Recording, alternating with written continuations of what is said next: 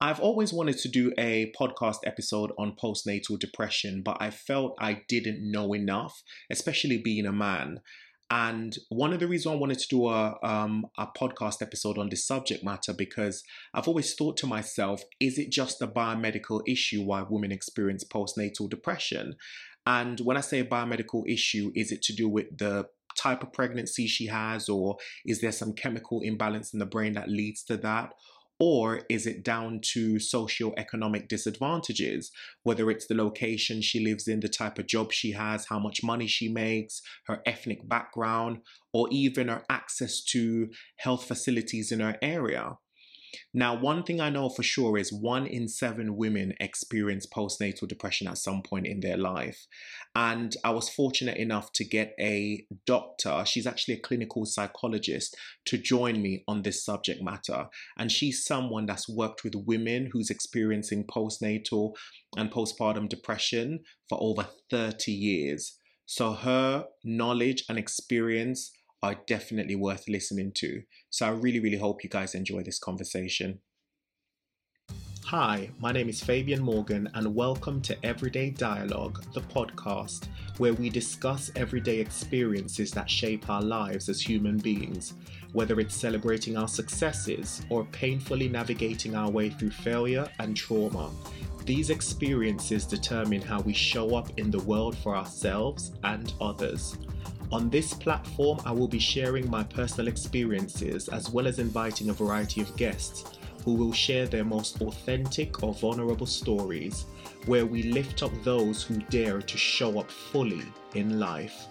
With a new episode every Saturday, we will be tackling a broad range of subjects that deals with what it means to be us, what it means to be human. So pull up a seat and join me at my table. Hi guys, welcome back to another episode of Everyday Dialogue. Today I have an extra special guest.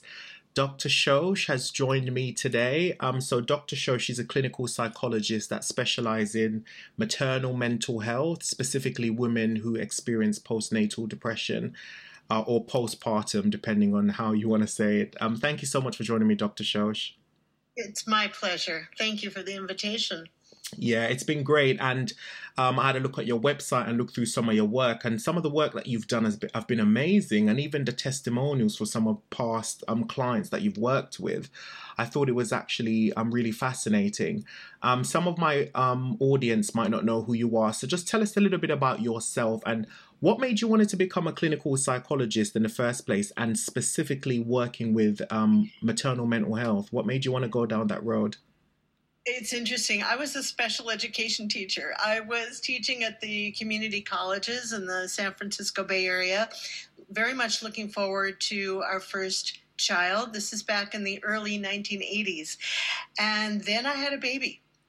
And my mental health plummeted. It dropped. I had never been depressed or this anxious before in my life. I did not know what was happening to me, but I really lost myself. So it was definitely due to personal experience. I never thought I'd be a psychologist doing this work. I experienced suicidal depressions after the births of both of our children, and feeling grateful every day that I'm still supposed to be here and that I survived. I should say we survived all of this. Although no one else was in danger physically, emotionally, it really took a toll on all the relationships within the family. So I started, when I found out that this was actually something that happened to 1 in 7 moms, I realized that the United States was far behind many other countries, and very much including the UK.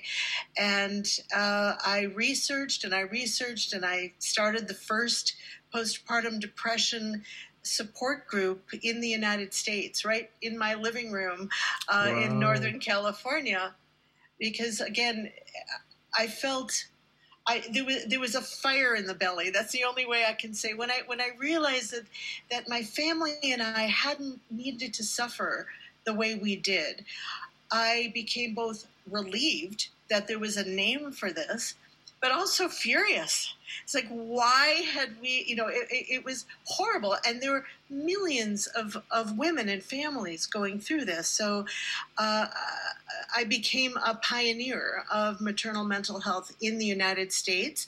And my degrees that I acquired afterwards, another master's degree and a PhD. And yes, eventually I got licensed as a clinical psychologist. And I started a couple of organizations, including our international organization. I was president of Postpartum Support International. This is what I love to do, what I'm doing right now. So I'm so happy you invited me, educating. I just came back from Washington, D.C., where I was on a panel talking about the disparity for women of color and how that can affect their care, both prenatally and postnatally. So educating, speaking to the public, training mental health professionals, medical professionals, writing a few books in there somewhere. It's all just, it's gathered momentum throughout the years, and I'm just as passionate today, and hopefully you can tell. Yeah, I have a hard time sitting still when I talk about this stuff. Just as passionate today as I was when I first began back in the 1980s. No, I can definitely see your passion, and I think what kind of helps your work is the fact that you've had personal experience, because sometimes someone could work in a rehabilitation center and might help people overcome addictions, but they might have never experienced addiction themselves. I think you become a better clinician when you've had first-hand experience with that, because you're not just talking from a biomedical standpoint, but also from a personal standpoint as well. Regarding your studies and work that you've done in this field, what have you found to be the cause root of postnatal depression? Is there something specific that happens to women that causes them to have that? The primary cause, etiology we call it in the field, the primary etiology, it tends to be or is biochemical, hormonal. Now, can sociological factors play a part? You bet. Lots of stress can play a part. Lack of sleep deprivation can absolutely bring this on. It can lower our serotonin level and cause us to get depressed. Could a thyroid imbalance look like a postnatal depression? Yes. Can there be other biochemical factors happening? You bet. There are many different factors that can feed in. And that's why, when a mommy contacts me, no matter where she lives in the world, because I work with, my clients are literally I've worked with, women in, the last time I counted, it was over 30 countries. Wow. There's always help now because you have internet. When I first, in the 1980s, there weren't computers, not for the public anyway. So you couldn't Google this stuff. But no matter who she is or where she lives or what community or culture she comes from, there are things in common that we all experience, but there are also other specific factors, particular factors that might add to what's going on in her case. So there's no, I call it a cookie cutter approach. There's no, with postpartum depression, here's what you always do. This. No.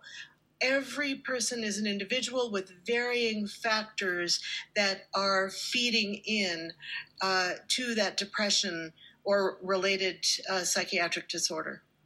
Wow. And are there any barriers that you think that prevent some women from getting the help that they need at the moment? In terms of, I know your barrier back in the 80s was lack of research and not much being known about this. That's why you obviously went into doing that work. But is there any barriers in this present day that you think women are still facing in order getting help to deal with that? Yes, and as I mentioned a minute ago regarding culture and socioeconomics and where they live and the barriers can differ. For many women, the access to care is definitely a barrier. For others, there aren't trained specialists, and I really want to emphasize this is a specialty. It's not good enough just to go to a practitioner who works with postpartum moms. By the way, postpartum, postnatal, we use them interchangeably. Yeah. So I don't want to confuse anybody who's listening. So barriers could be many. Could be transportation. It could be the worry of the stigma. You know, a mommy could be very aware that there are excellent practitioners around her, or on the internet, like I work virtually. But they're afraid of being shamed by their families. They're afraid of what other people will think about them. They're afraid that somebody will take their baby away. I mean, you know, there's a tremendous amount of fear about how they will be regarded and what the consequences will be. So those are some of the major barriers. Also, many times practitioners aren't screening. So the moms don't know what it is that they're experiencing, or it might be just dismissed as normal baby blues, right? Most new mothers experience some mild ups and downs. They don't feel good, but it's not a clinical issue. That's considered part of normal development and normal adjustment. But again, baby blues, maternal blues should be gone by 2 weeks, and the symptoms should be mild. So often, even after months of feeling that way, even if it's mild, women are told, no, it's just the baby blues aren't going away. Not true.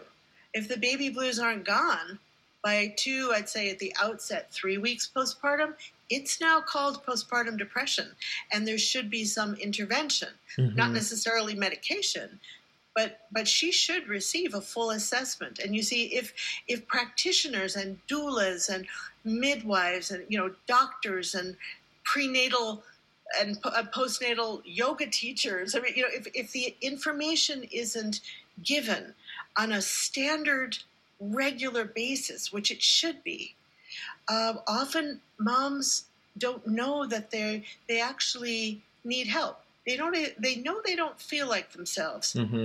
But they don't know that this is something that really they should get some professional assistance with. Wow, yeah. And it's interesting because after we initially spoke and we agreed that we were going to do a podcast recording on this topic, I've had conversations with some of my female friends because I've asked them, because I've never even considered asking any of my friends, have you experienced postpartum depression? And when I have spoken to them, a lot of them are like, yeah, they have. And I'm like, that just made me realize it's not really general spoken conversations that a lot of women have. I think there seems to be a lot of shame around it for a lot of women, that they don't talk about it, because I'm quite surprised that until I had asked some of them, I had no idea that they even experienced that. So that's actually quite interesting to know that there's still this kind of taboo stigma around the discussion about the topic in general. I know you were saying earlier as well that a lot of ethnic minorities have an extra layer of disparity when it comes to healthcare and access to healthcare. I've always known that as someone who's from an ethnic minority background myself. What do you think is the root cause of, specifically, especially like Black women, getting poor quality of healthcare and lack of access to certain level of resources? What do you think is the root cause of that? There can be many. Yes. Again, what I have heard from my Black clients and those who have joined my support groups when I used to run them, you know, I have heard, I mean, they're brave sometimes just showing up because they're very worried. Often they've been told that, you know, here's what I remember in general. Our people don't get depressed. We're a strong people. Pull yourself up. So again, the worry about how they are going to be seen. And other ethnic groups, for instance, the Asian in particular. But again, I don't have to necessarily pick out of this. Course. This, yeah, this. Of course. But often Asian communities, cultures tend to be very, we'll call it shame-based. So their relatives, the women who are coming to my group and the women I'm helping individually, their relatives are horrified that they're airing their dirty laundry, so to speak, that they what will our relatives think? This is a weakness, shut up and don't tell anybody. So again, the stigma is huge. Also, if there's a lack of money in a particular area, no matter what the race or ethnicity, I mean, that can, lack of insurance, or many people lost their insurance during COVID. That has definitely been a barrier. I know in the U.S. there's legislation that was passed. We're hoping that will actually translate into making the differences that we're hoping it makes. A number of different bills were passed. So it can be a lack of access to care, a lack, as I mentioned, specialists in the geographic area. It can be the worry about the doctor practitioner not really understanding them. Mm-hmm. Like, for instance, what has worked very well, and just interrupt me if you want me to stop No. talking. Oh, I can no. Keep going and going. Oh, no. Keep going. This is Okay. This is actually really fascinating, learning this. Okay, then I shall. Peer support. Mm-hmm. Women who are trained in the community in which the moms in need, right, are suffering. When there's community support, peer support, going into the homes, home visits can make a huge difference, and already is making a huge difference, because now the moms are recognizing these people are from our community. My community. I relate to them. I feel safe. I don't feel threatened. I'm understood. So that has been used more and more and increasingly. So we're going in the right direction. There's still so much to be done. I hope I've answered your question. No, you have, because I mean, I know personally that there is definitely a systematic racist element to why a lot of ethnic minorities are disadvantaged when it comes to healthcare. But I wanted to know more the socio-economic disadvantages and the other disadvantages, which you've clearly explained. And it's so true as well. A lot of the reasons why as well we do tend to get like poor treatment or lack of access as well is due to our own cultural experiences as well, because like being black, I know in the black community a lot of the times we don't trust healthcare professionals, and that's due to historical mistreatment by healthcare professionals. Yes. Even when you were mentioning a lot of black women saying that they're strong, that's also true in terms of that's their perception, and also a lot of healthcare professionals I find think that way as well. So then when a woman comes in saying that they are suffering or they are experiencing a specific thing, they're not taking that seriously. Serena Williams is the perfect example. When she was pregnant, she nearly died. She was dismissed. She was dismissed by the doctor. Look how strong she is physically. Right. I'm sorry to interrupt you. Yes, no, it's true. Agree. That's a very, very good example. Yes. Yeah. So there's so often they're feeling invisible. Yes, exactly. It's like they're not seen even when they do step up. I want to give another real life example, not with specifically black community, but with Native American, which is probably more U.S. oriented. But I was asked. I travel all over the U.S. helping groups get set up. And a number of years ago, I was asked by a community way north in California, Eureka, California, is way north, and it was a particularly Native American community. They had a beautiful group set up. I mean, the room was great. It was in a hospital. A trained leader of the group. They even had refreshments. I mean, and the marketing was perfect. Everything, looked great, but they said, Dr. Shosh, nobody's coming. Every week we are ready to offer the postpartum depression support group. Nobody's coming. So I went up there and just started chatting very informally with some new families. And I said, where do you go? Where do the new moms hang out? Where are they?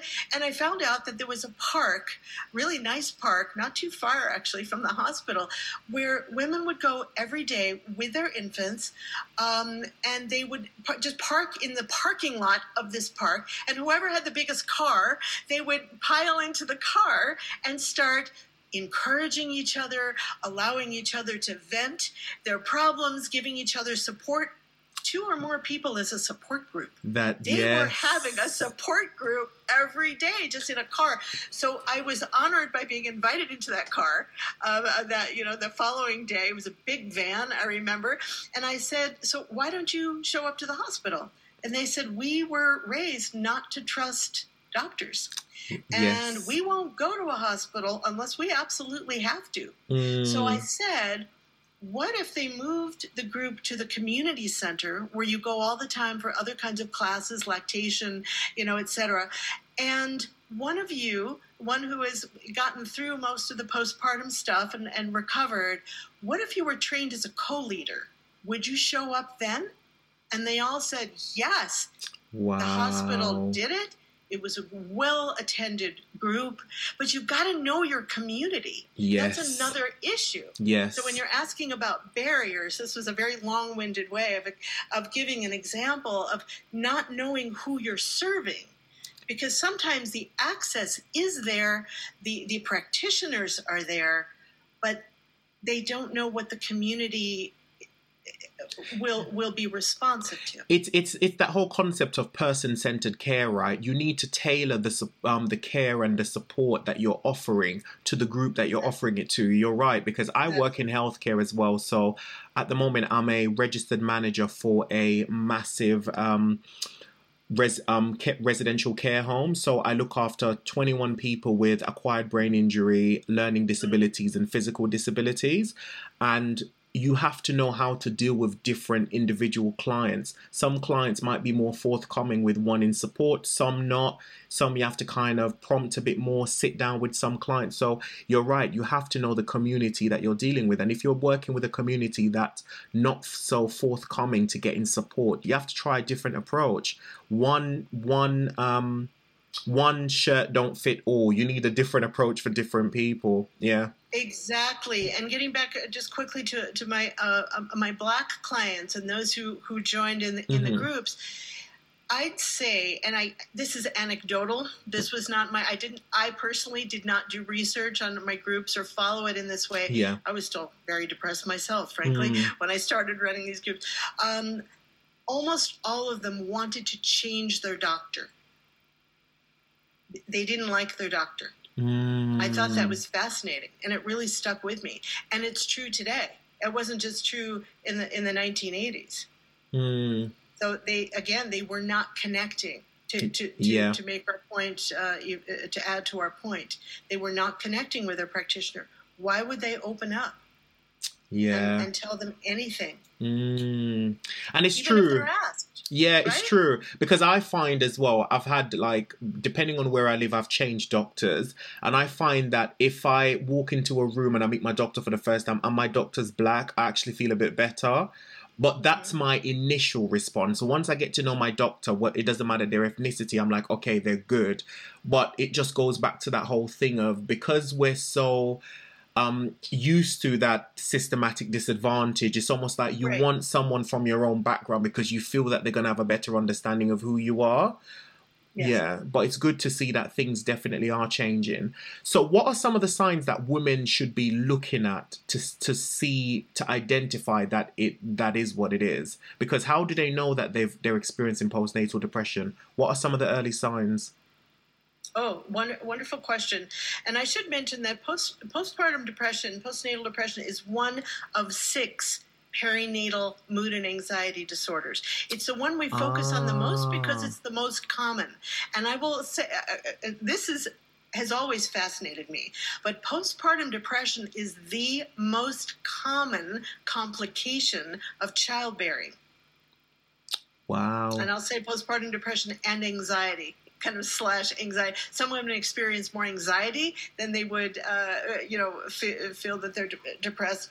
But it is extremely common. What you're looking for, and what close family members, certainly spouses, can be watching, is if her self-esteem drops, if she's putting herself down, if she's saying things like, anybody can do this better than I can. You know, I'm in other words, if she's expressing in her own words that she's inadequate as a mom,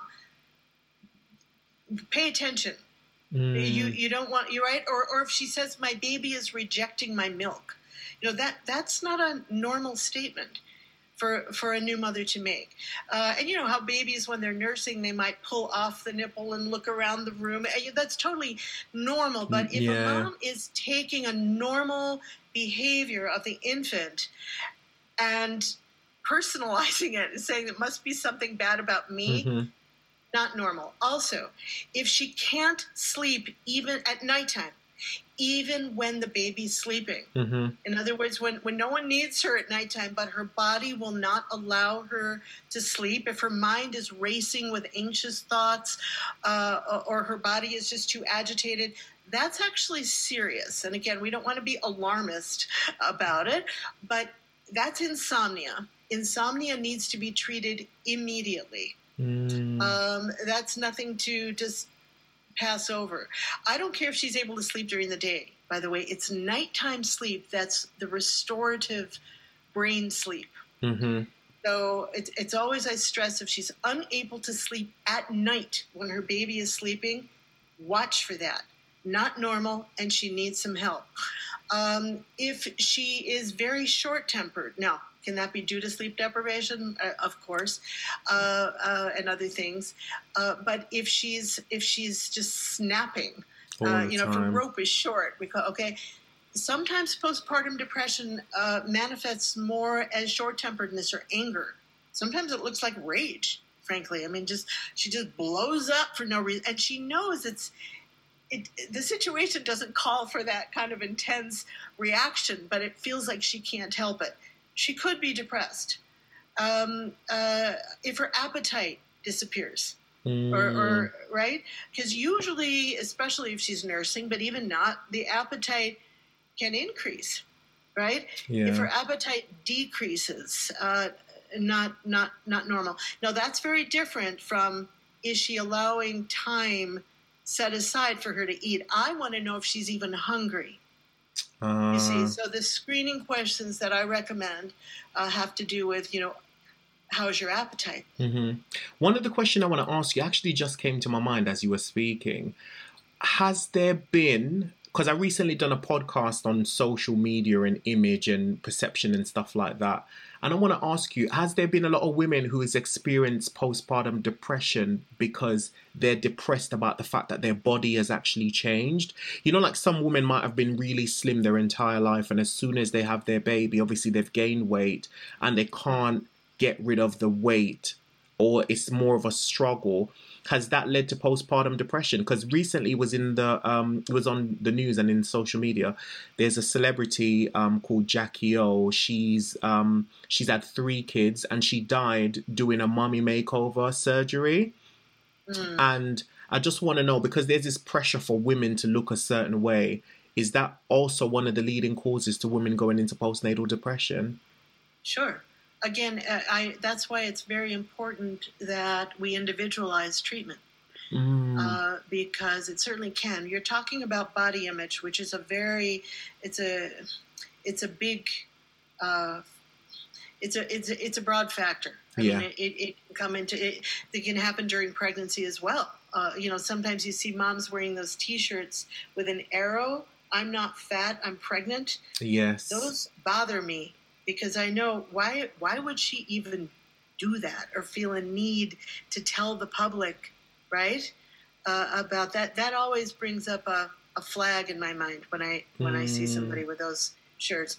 So yes, certainly, if I'm working with a mom, as a matter of fact, one of my initial intake questions on the form that they're sent before I even work with them the first time is there any history of of food problems, of bulimia, of anorexia, eating disorders, any kind of disorder, of mental health, eating disorders, a past history. Even if she's worked on it, she thinks she's finished with it. Those kinds of things tend to come back and haunt us, even though we've done the work we think we need to do. So I always ask about that. And so if there's been a history, we keep a very close eye on the body image issue. Yes. Wow. And I know that there's like loads of shows on TV about women that go like crazy and kill their kids and kill their baby because they've gone through like serious, severe mental health problems, and that's kind of been a thing as well over the years. So would that be connected to postnatal, postpartum depression? Women that get to the point where they snap and they kill their kids, is that connected, or is that a completely different thing? Usually that has nothing to do with postpartum depression, but it certainly could be postpartum psychosis, which is it's one of the 6 perinatal mood and anxiety disorders that I mentioned. Postpartum psychosis happens about 1 to 2 per 1,000 women. When it happens, it's always considered a medical emergency. But suicide is a much greater risk when you have depression. Thinking, for instance, what I was thinking is my family would be better off without me.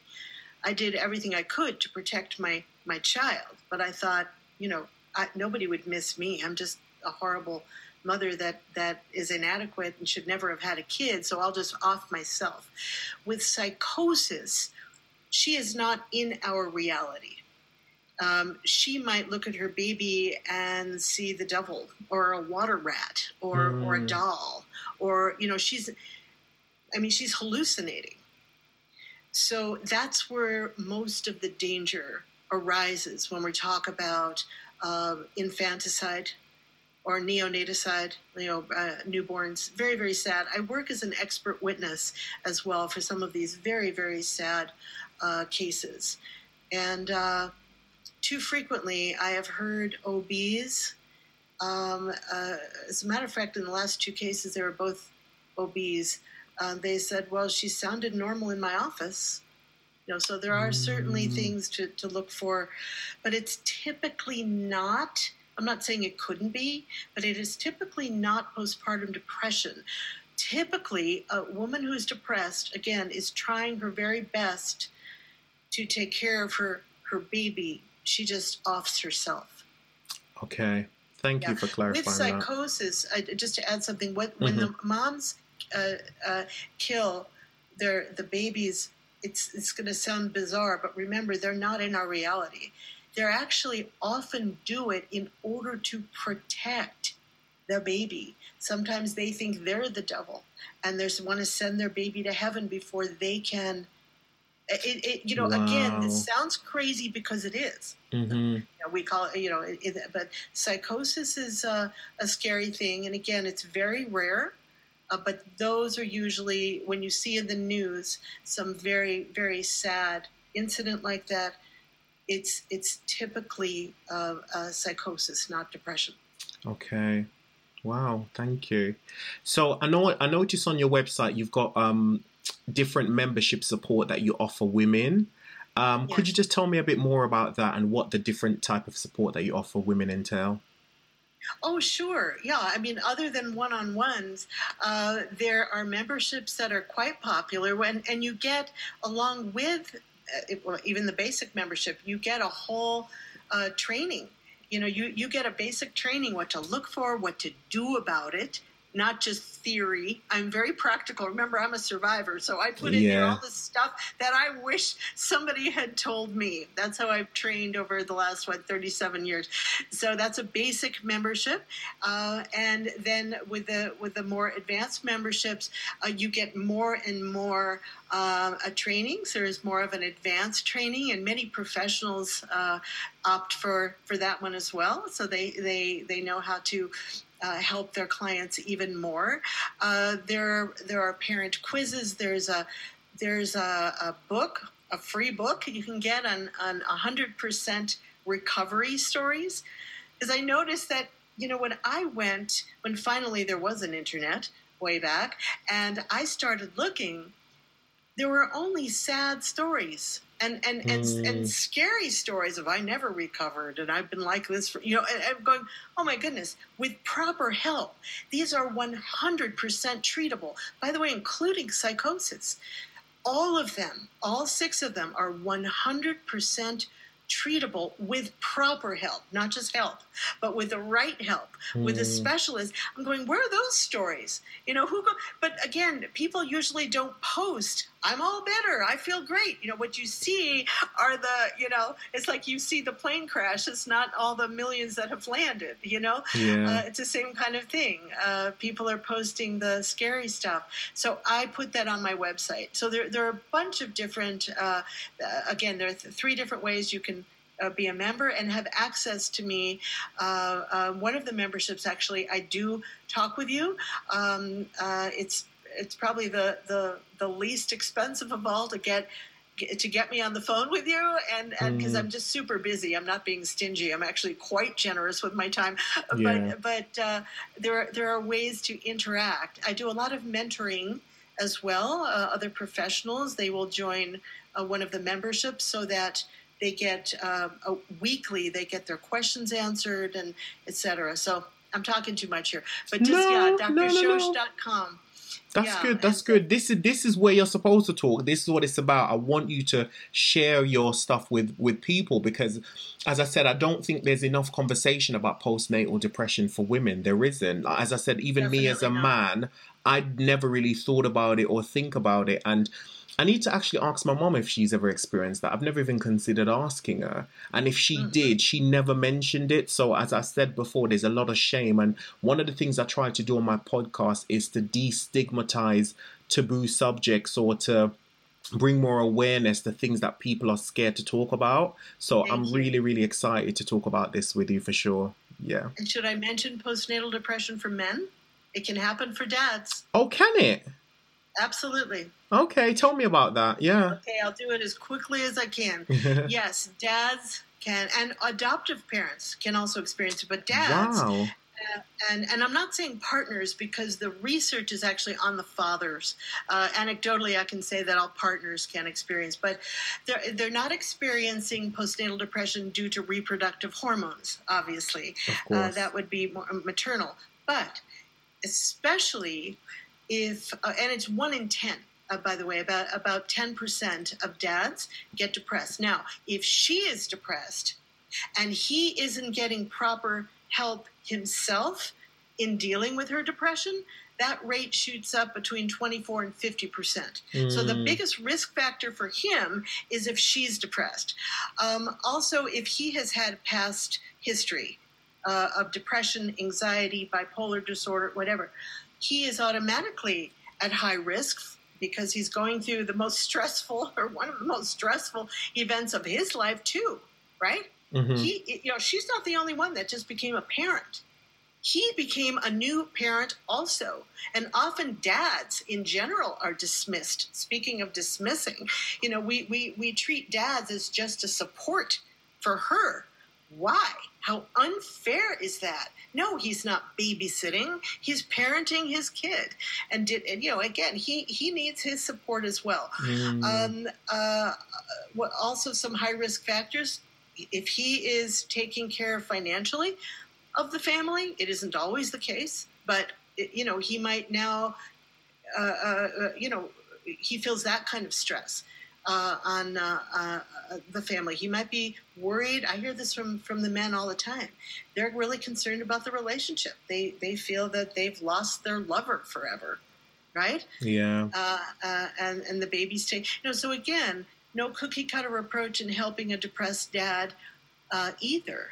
But I just want to say it is definitely a thing, and not too infrequently, I hear from moms saying, I'm really doing fine, Dr. Shosh, but I am worried about my boyfriend, or my husband is sinking.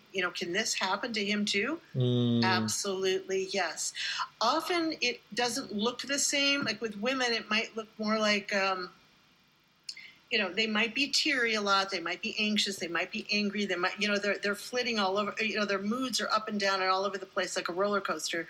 For men, it's often a lag response. I mean, they don't show it immediately, but it builds up. They're trying to hold it all together, right? As men do. As men do. And especially if she's been ill. Yeah. Once she starts to recover, he goes, ah, you know, and everything just, it seems to fall apart with him. But even when she's not depressed, he'll try to keep it together, keep it together, keep it. Is he looking for help? Typically not. It can look like often workaholic. You know, he'll suddenly just stay away from the home a lot. His hours magically just increase at work. He's trying to avoid being at home. Or he's playing a lot of video games and kind of disappears a lot. And anger. He's grumpy a lot of the time. Those are the kinds of things that you want to look for in the dads. Oh, wow. See, I've learned something new today. I didn't know that men experience that as well.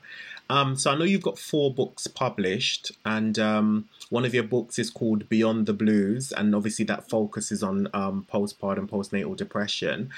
So tell me a bit about your book. So what is the end goal of your book? If a woman now who has postnatal depression read your book, what do you want her to learn from reading your book? Right, and as annoying as this might be, I wrote Postpartum Depression for Dummies. I was asked to write this one as well a number of years ago. Beyond the Blues was the first one I wrote, and I invited a co-author to come in too, who's more on the medical end.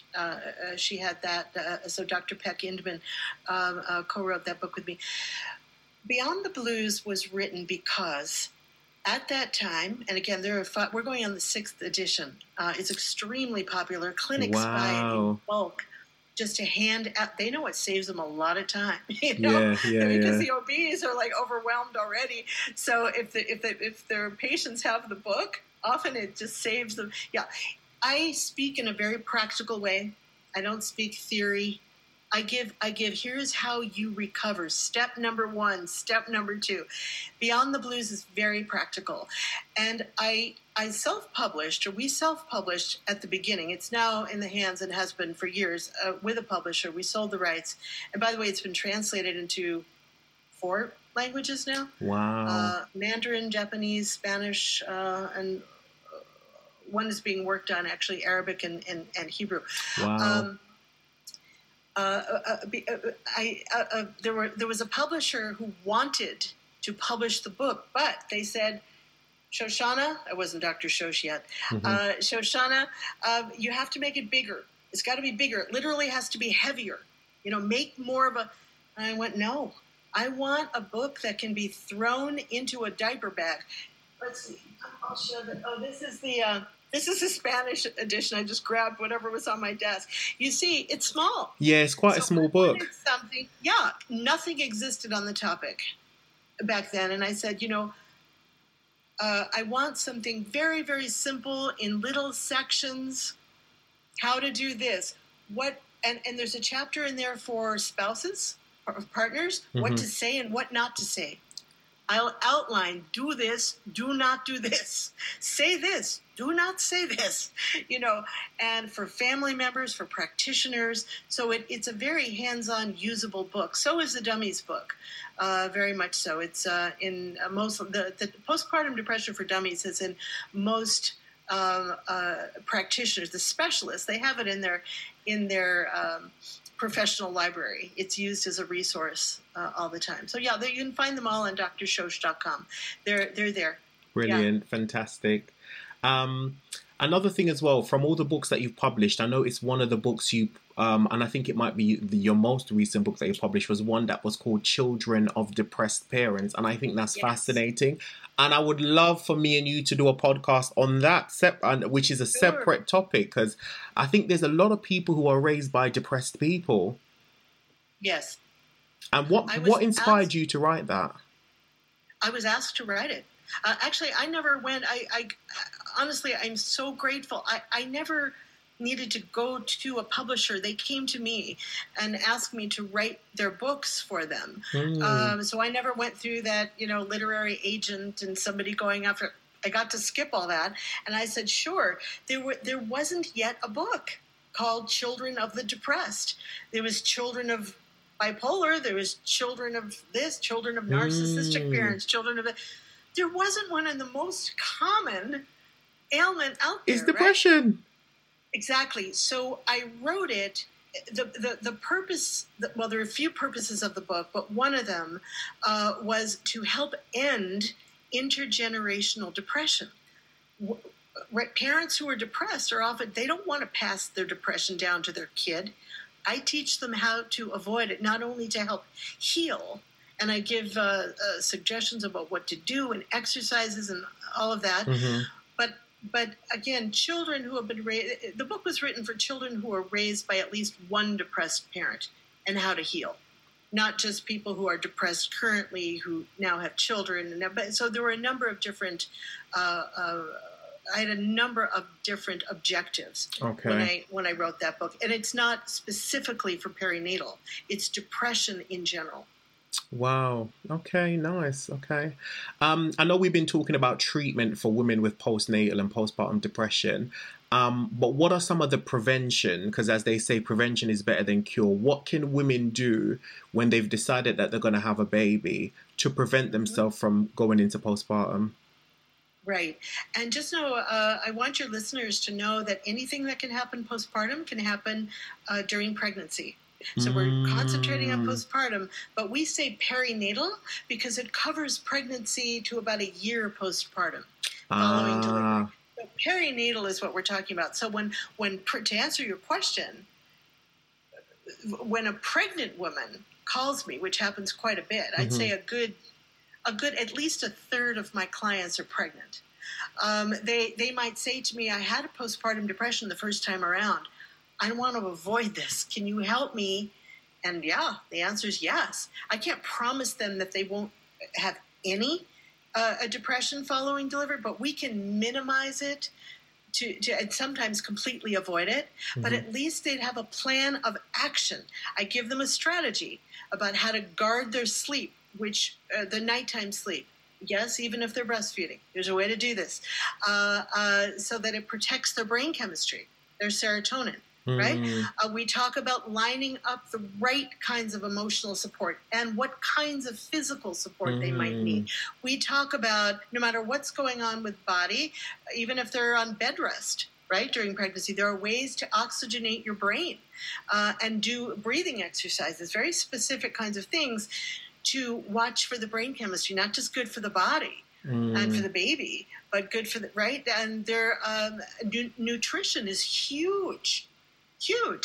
And again, if they're already depressed and they want to heal during pregnancy so they're not launched into another depression postnatally with an infant. Of course. I help them, again, I'm not a nutritionist. I don't profess to be an MD. I certainly don't give medical advice.